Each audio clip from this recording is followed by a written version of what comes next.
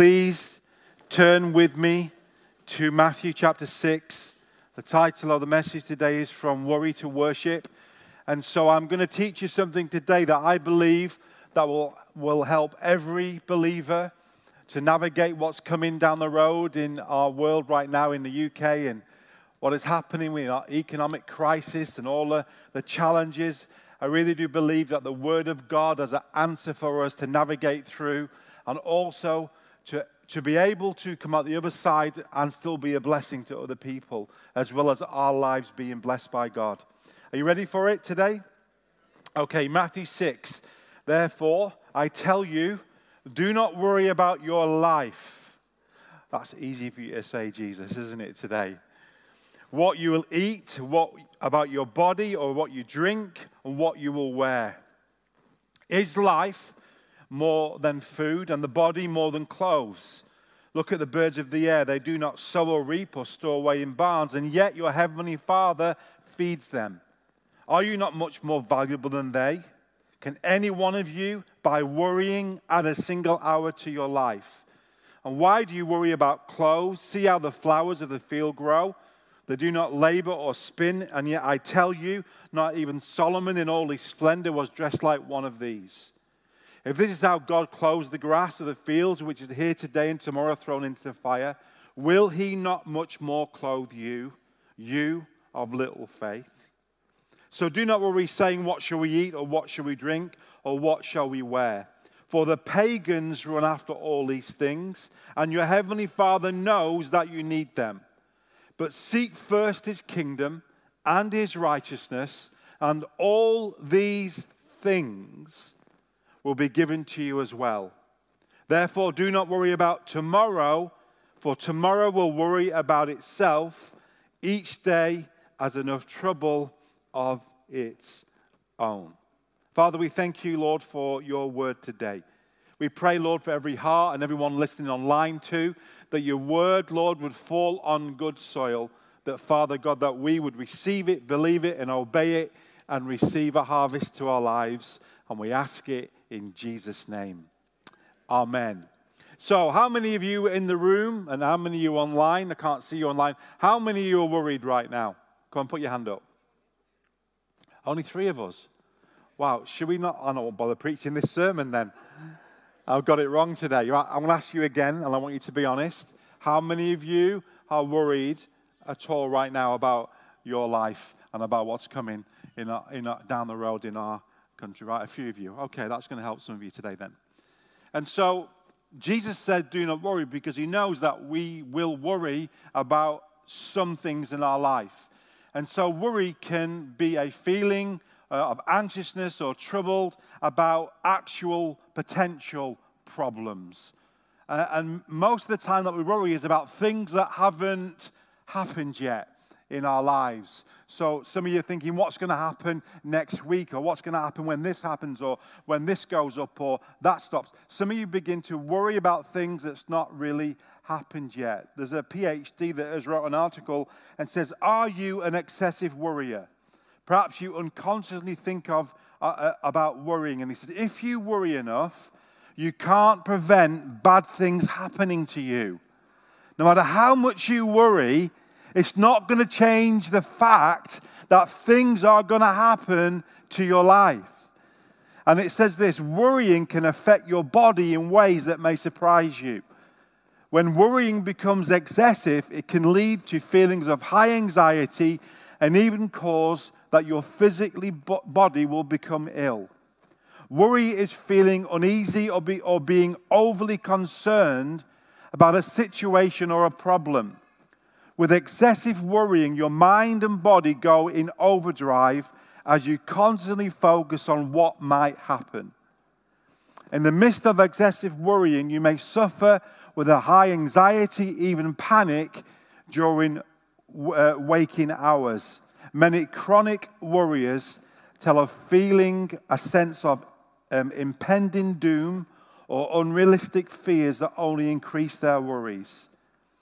Ultra sensitive to their environment and criticism of others makes them even worse in their lives. says worrying so much in your life can really affect your lifestyle habits, your appetite, your sleep, your relationships, and your performance. And it tells us this, that so much so that many who worry so much begin to develop a harmful lifestyle habit, overeating, addictions to nicotine or alcohol or drugs or something else which try and eases the worry. And so I want to encourage you today to listen to what Jesus said. He said, I tell you not to worry. And you're saying to me, but Jason, there's more to worry about today than just eating, drinking, and clothes. Look at the mortgage increase that's coming. Look at the interest rates.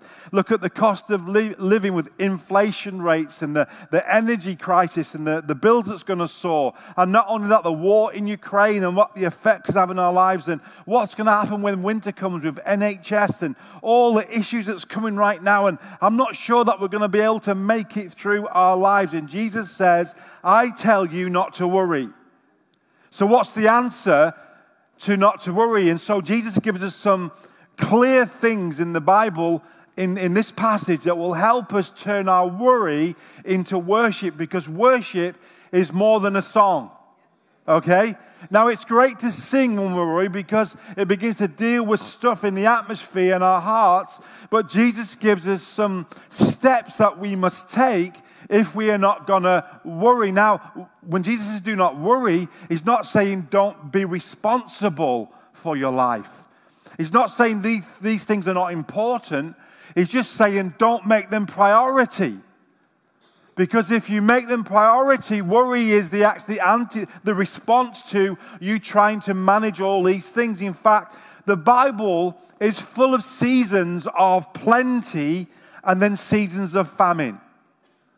Do you know, right through the Old Testament into the New Testament, the people of God had times of blessing, but they also had time of need. And it's going to be no different to your life. And the Apostle Paul says this. He said, I'm not saying this because I am in need, for I have learned to be content in whatever circumstances. I know what it's like to be in need, and I know what it's like to have plenty. So here's the two extremes of life for us as Christians. Some people say that you should never have a problem in your life, and that's not true. And then some other people will tell you that all you have is problems in your life and never get blessed. But it's not true. There is a balance and there is seasons that come into your life and into our life. And so he says this, but I have learned the secret of being content in any situation. He said, whether well-fed or hungry, whether living in plenty or in want, I can do all things through Christ who gives me the strength. The Apostle Paul experienced times of blessing, but he also experienced times of famine. And right now in our nation, we've had seasons of prosperity. The interest rate's not even 1%. Now they're going to come up more than we can even think about. And so we are moving into a time, of famine that's coming down the road in our nation. A time of restriction in our lives, of where we could be free to spend more on things, where now we're going to have to tighten our belts a little bit. Say amen. Amen, because some of you don't like to budget. Because we just believe in the supernatural, that God will keep paying the bills as long as we keep spending more than we can afford. Come on. And so throughout the Old Testament, Isaac knew a time of famine. So did Abraham and the people of God. And so Jesus says, I want to tell you how to manage the season of famine, the time of hardship that may be coming into your life. And I want you to know that even though food and clothes and everything else of necessity is very important for us to navigate and manage and give our life to, what he's saying is don't allow that to overtake your heart and your mind, that you lose priority of who's in control of your life. Jesus wants us to be responsible. He said, don't be like the pagans who run after all these things. In other words, make them the priority of their life. Because they don't even know God. But you who know God must begin to respond differently to the crisis, must approach the famine seasons differently to those who do not know God.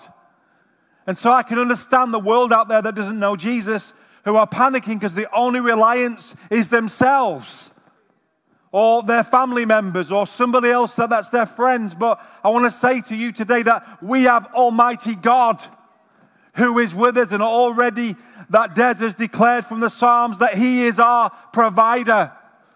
And so as a Christian today, as those are in Christ, you have to know that God is your source. Come on. If you don't know that, you're never going to be able to navigate famine seasons, because you begin to panic and worry that how am I going to manage through this when you look at your resources and you look at what you have to manage in your life. But Jesus gives us some steps that we need to take. And so we have to understand that in famine times, listen to me, as well as honoring God, you've got a budget. You've got to know what you can afford to buy. Don't keep getting credit cards that you'll buy now, pay later, because you will pay later. And then be worrying about how I'm going to pay the credit card off. And so you have to tighten the ship. You have to know what's coming in and know what priority needs to go out. Let me say, some luxuries may need to be put on hold for a season, but not forever. You may not be able to live how you lived 2 years ago. So your standards needs to change to the season of your life. If you're saying, I'm always used to eating fillet, you might need to change your mindset and have a burger. Amen.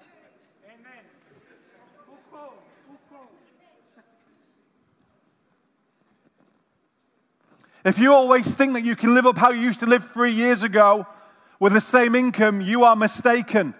So you have to adjust your lifestyle. And to say, what is it that I can manage? Am I getting daily bread? Because that's what God promises us. Daily bread. Daily necessity to manage through till tomorrow. God promises provision. But sometimes we have a lifestyle that lives beyond our means and therefore gets us into trouble. And so we have to budget and manage, and we have to work hard. See, God's provision is not contradicting to you working. In fact, the Bible says if a person doesn't work, he shall not eat. And then there is the church and people that's generous who, in the early church, when they lost their possessions and they had no means of provision, the church shared their possessions. And so the thing is this, if you can work and you don't work, if you don't manage your money well, then please don't ask the church to help you bail you out, because you're irresponsible. So you have to manage your side of the bargain, and God will turn up in your life. And so we have to do our part. And we want to be generous, and we want to be kind, we want to support one another. But we have to begin to live in righteousness, and sometimes in life, Jesus says, you're worrying so much about your life that you're not even going to add a single hour to it. And I want to speak to somebody that's came in church today, and you've been worrying for a long time about stuff, and God is saying that is not going to add to your life. Worrying 1 minute more about your situation is not going to add to your life, only take from your life. The hours that you've sat up, waking up in the night, thinking about what's going to happen through worry is losing time on your life. And Jesus is not going to add to it. So you've got to change your worry into worship. And how are you going to do that? And so we constantly think also about the worry that we lose the blessing right now. In fact, it was Swindle that says, worry pulls tomorrow's clouds over today's sunshine. Some of you are so worried about tomorrow that you lose the blessing for today. I want to say, look at yourself today. You're alive. You're eating today. You've got breath in your body today. Let tomorrow, when tomorrow comes, worry about tomorrow if you're going to worry. But don't worry about what you haven't experienced yet, but what you've got already. And you lose your life thinking about next week when you miss out on today's blessing. That God has given you life today to live to the full. And it doesn't depend about your bank balance. Because you see, some millionaires are still not happy. But you need to manage how we go forward. And Linda preached an amazing sermon last week. If you didn't hear it, you need to hear it. It was awesome. And in Genesis 22, he says to Abraham, I want you to give me your son, your only son, and lay him on the altar. And it was there when Abraham took a step of obedience to God's word that God provided for him. And in that moment, Abraham could prove that God was true to his word and said, the Lord provides. And God, in this season of famine, that many of you are going to be able to prove God if you will just obey him. That, some of you will need to obey his word so you can prove God is faithful in your life. And God is going to ask you for some things in your life in famine times, just like he did with Isaac, when he said to Isaac, you plant a seed and I will bless you, but it was in famine time. And sometimes in famine times, we want to withhold from God's word, and therefore we restrict God's blessing on our life. And so what do we have to do? Genesis 22 says, he said to the servants, stay here with the donkey while I and the boy go over there. Where was over there? Over there where he's going to go and put his son on an altar and sacrifice him. He said, I'm going to do that. He says, but we will worship and then come back to you. Wow. He could have worried about what was going to happen to his only promise and his son, because his future was tied up in Isaac. So he could have worried his way to the mountain, but he worshipped his way. Because he had something in his heart he knew about God that we need to know. And so I want to help you turn your worry into worship. The first thing that you have to do is that you have to focus on the goodness of God as our source and our provider. Abraham said to Isaac when he said, Dad, where's the sacrifice? He said, don't worry, son, the Lord will provide. He knew.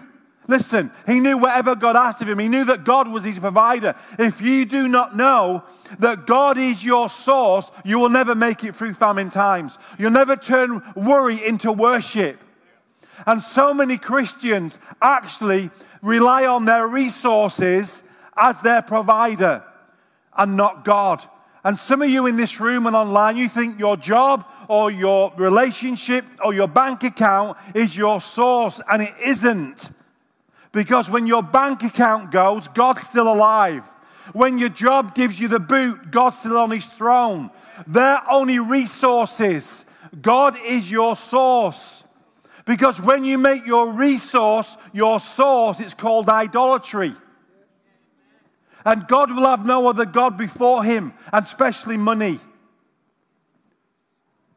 And so God is your source. So listen, if your job phones you up and says, I'm sorry, you've lost your job, and you've been faithful, you've been on time, you've worked hard, and you've got no proper reason of getting the sack, but you've been a great worker, and the phone rings and they say, sorry, you've lost your job, you don't fall to pieces. Why? Because that was only a resource. Why? Because God is your source, and if one door closes, another will open. Come on. You see, if you run around in fear that everybody in your life is your source, you'll be controlled and manipulated. And so we don't rely on people. We're thankful for people, but we rely on God. Someone said that some trust in chariots and some in horses, but we trust in the name of the Lord. And so, you know what, guys? It doesn't really matter what you give in your tithes and offerings, because I'm not preaching for you to give more money in the offerings that we will get a salary. Because if you don't, it doesn't really matter, because God will provide. Why? Because he's done it for 30 years since we decided to leave our jobs and follow Jesus, and he's never fell short with one payment. That's not arrogance, that's faith in a God that will honor his word. And so I know whatever's coming down the road, as long as I am faithful on my part, God is always faithful. And if you don't know that God is able to provide for your needs, you'll never turn your worry into worship. Jesus said, look at the birds of the air. And so it's easy to see what Jesus is saying. He said, look, I know you're concerned about the necessity and you sorting out your life, but look at the birds of the air. They neither worry, sow, or eat, but yet your heavenly Father feeds them. Do you know that there is 50 billion, between 50 and 430 billion birds on earth? and not one of them goes hungry. And Jesus said, look, guys, look around at all these birds. Your heavenly Father feeds them. And so what Jesus is saying, listen, if he takes care of the birds and he provides for them, how much more will he provide for you? And so he wants to know that. You see, everything that is created has been created by God. God is our provider. He is the source. In Deuteronomy 2, it says, for the Lord your God has blessed you in all the work of your hands. See, that's what you do. He knows you're going through this great wilderness.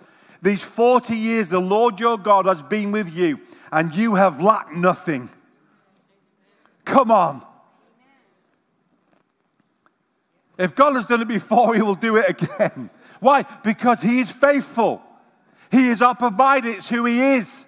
He can't help but do it. But there are some principles that releases God's favor and provision into our lives. And one is that we need to trust that he is our source. That he is our only source. Thank God for our jobs. Thank God for our business brain. Thank God for whatever he's put into our hands. But you should never forget that God has given you the ability to whatever you've got in your bank right now. God's given you the brains and the breath and the ability to actually gain that. He's allowed you to get up one more day today. He is your source. You're not your own source. He's allowed you and blessed you with your gifts and your talents and your opportunities. We must never forget that. Begin to worship him for who he is. He says, see, look at the flowers in the fields. They do not labor or spin. Yet I tell you, even Solomon in all his splendor was not dressed like one of these. If that is how God clothes the grass of the field, which is here today and gone tomorrow, how much more will he clothe you, you of little faith? Here's a key. Faith in what? Faith in God. That he is your source.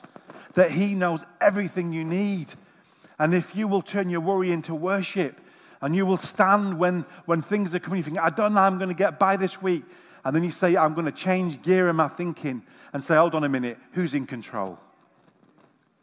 And you begin to worship him, that he is your source. It brings delight to him because God loves relationship of us knowing to get him better. You know, I love famine times. You're saying, what are you talking about? Because it helps us to grow in who God is.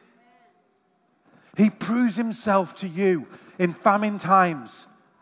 And that's why I'm not worried about what's coming down the road, because God will prove himself stronger in your life. And I believe at times God allows things to see what's in you, to see how much trust that you have in him.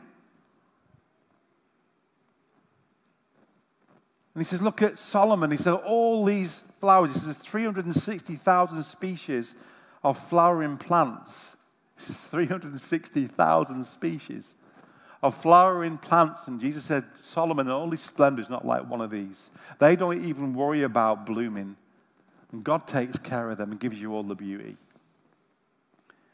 It says that Solomon was the richest man in the world. He's known to be $2.1 trillion. He had 24 tons of gold every year. It didn't include the business plans, the trade deals, the ships, the fleets of ships, it says in Chronicles. And the Bible says, and God gave him the ability to be this kind of wealthy. God that did it. He said, in fact, Solomon, because you've not asked for wealth and you've asked for wisdom to manage my people, you sought first the kingdom. I'm going to give you wealth as well and make you the richest person that ever lived. See, Solomon knew the principle before Jesus told us about the principle. Seek first the kingdom. And all these things, the things that you spend your time worrying about, will be given to you as well. So here's a key. Who covers the heavens with clouds? Who provides rain with the earth? Who makes grass grow on the mountains? For all the animals of the forest are mine, and I own the cattle on 1,000 hills. Psalm 35 says, I was young and now I am old, yet I've never seen the righteous forsaken, or their children begging for bread.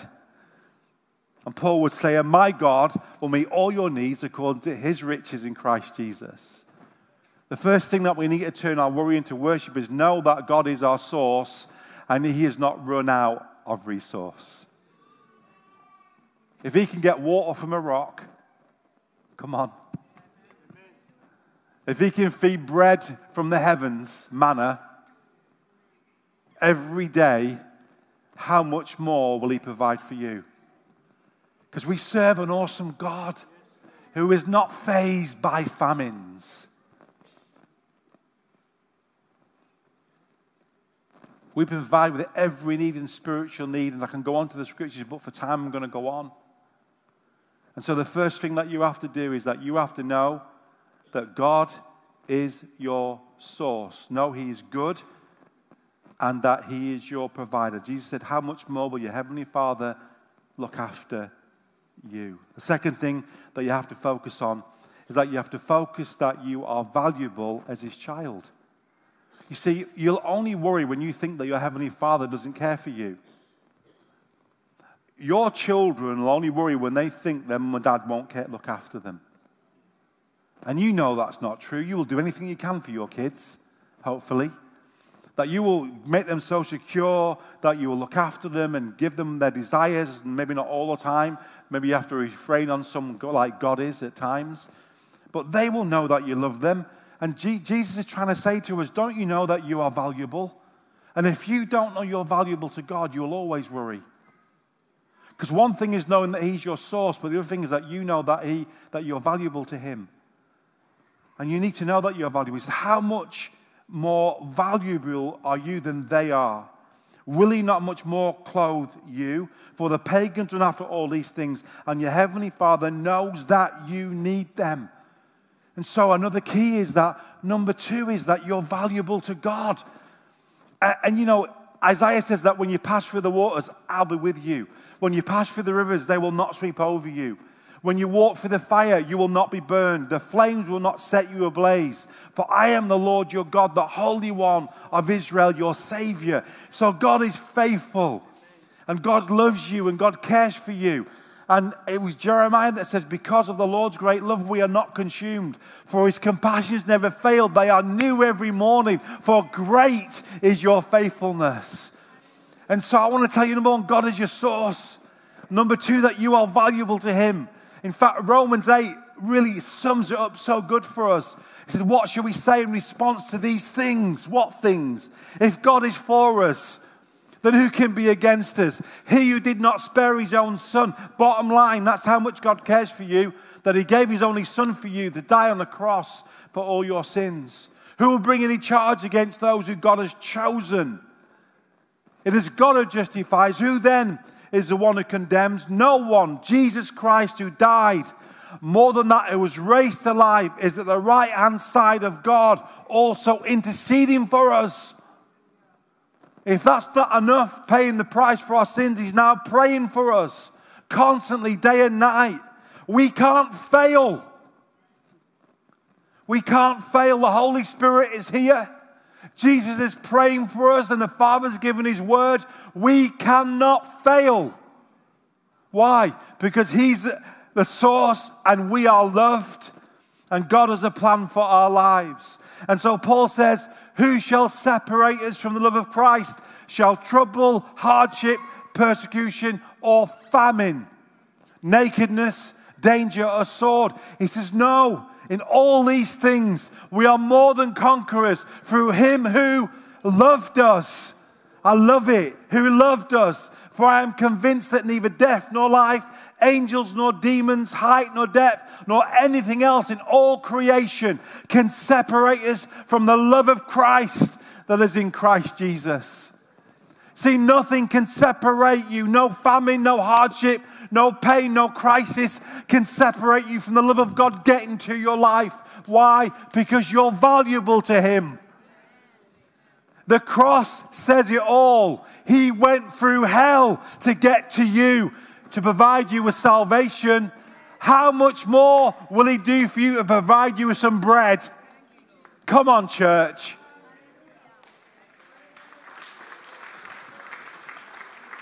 Jesus said, I've told you these things that you will have peace. In this world you will have trouble, but take heart, I have overcome the world. And Peter will tell us, cast all your anxieties on him because he cares for you. He cares for you. That's why we can turn worry into worship, because God is going to take care of me. He is the source and he can take care of me. And the third thing is you need to focus on God's kingdom and his righteousness. But seek first. This is what we've got to do. These are the things that God will do. Now we've got to seek first the kingdom and all his righteousness. Please don't take shortcuts in hard times. Don't do unrighteous choices in hard times. Seek first his kingdom and his rightness. Live righteously. Don't lie, don't cheat, don't be dishonest because you think I'll get more. No, honor God in your life and God will honor you. But put him first in your life. Make sure he's the point of all your decisions and all your dreams and all your pursuits. Put him first in your life. Jesus, if you put me first, then these things will be added to your life. And the problem is in life, in church life, we actually put things before Jesus. Things before him. And he said, if you switch it around, you can turn worry into worship. Put me first, and these things will be added to you as well. Jesus said, the best command is to love the Lord with all your heart, with all your soul, with all your mind. This is the first and greatest commandment. The first, to love him with all of your heart. See, Mary and Martha was distracted by all the preparations that she made. Martha, he said, why are you worried and upset by many things? But a few things are needed, and only one. And Mary has chosen what is better, and it will not be taken away from her. What did she choose? She chose Jesus first. Now we need a busy church, and we need a worshiping church. We don't need a worrying church. But she chose what is better. In the midst of worry and all the things that need to be taken care of, she said, at this moment, I need to put my priority right and put God first. And then I'll get back to the dishes after. And so we have to put first the kingdom of God, and all these things will be added to you. And finally, the last thing and the most important thing is that you have to focus on God's promises and through faith take steps of obedience. Verse 33, and all these things will be added unto you. And all these things will be added unto you.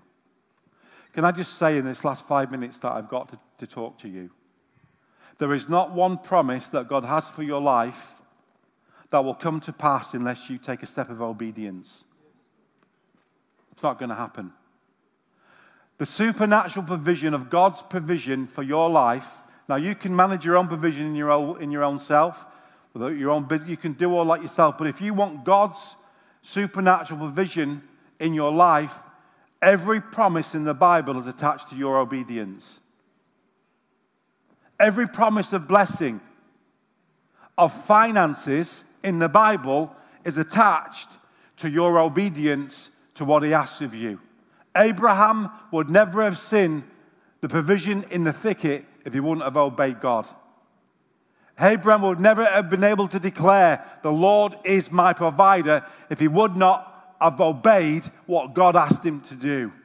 And everywhere in Scripture, when it comes to finances, and I want to really encourage you today, I want you to experience the blessing of God supernaturally out of the blue stuff when you obey God to receive his promises, because the relationship with God is really important for us. He wants to know that you can trust him, and he wants to know if he can trust you. And in any relationship, you know that there are some vital, important things in a relationship, and one of them is trust. And once trust is broken, it ruins the relationship.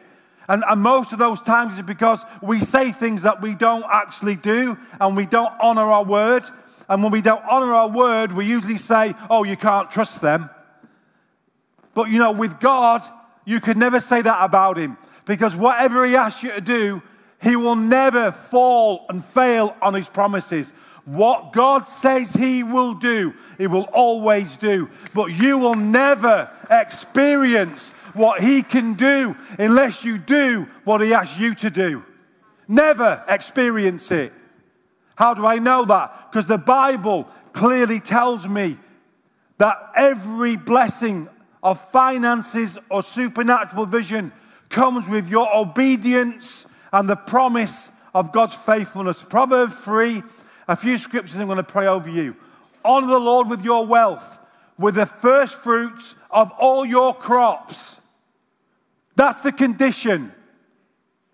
What's the promise? Then your barns will be filled to overflowing, and your vats will brim with new wine. The condition is that we bring our first fruits to God.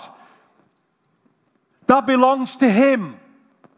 And then the blessing comes. If you don't put your finances on the altar, you will never learn to trust God in the big important things in your life.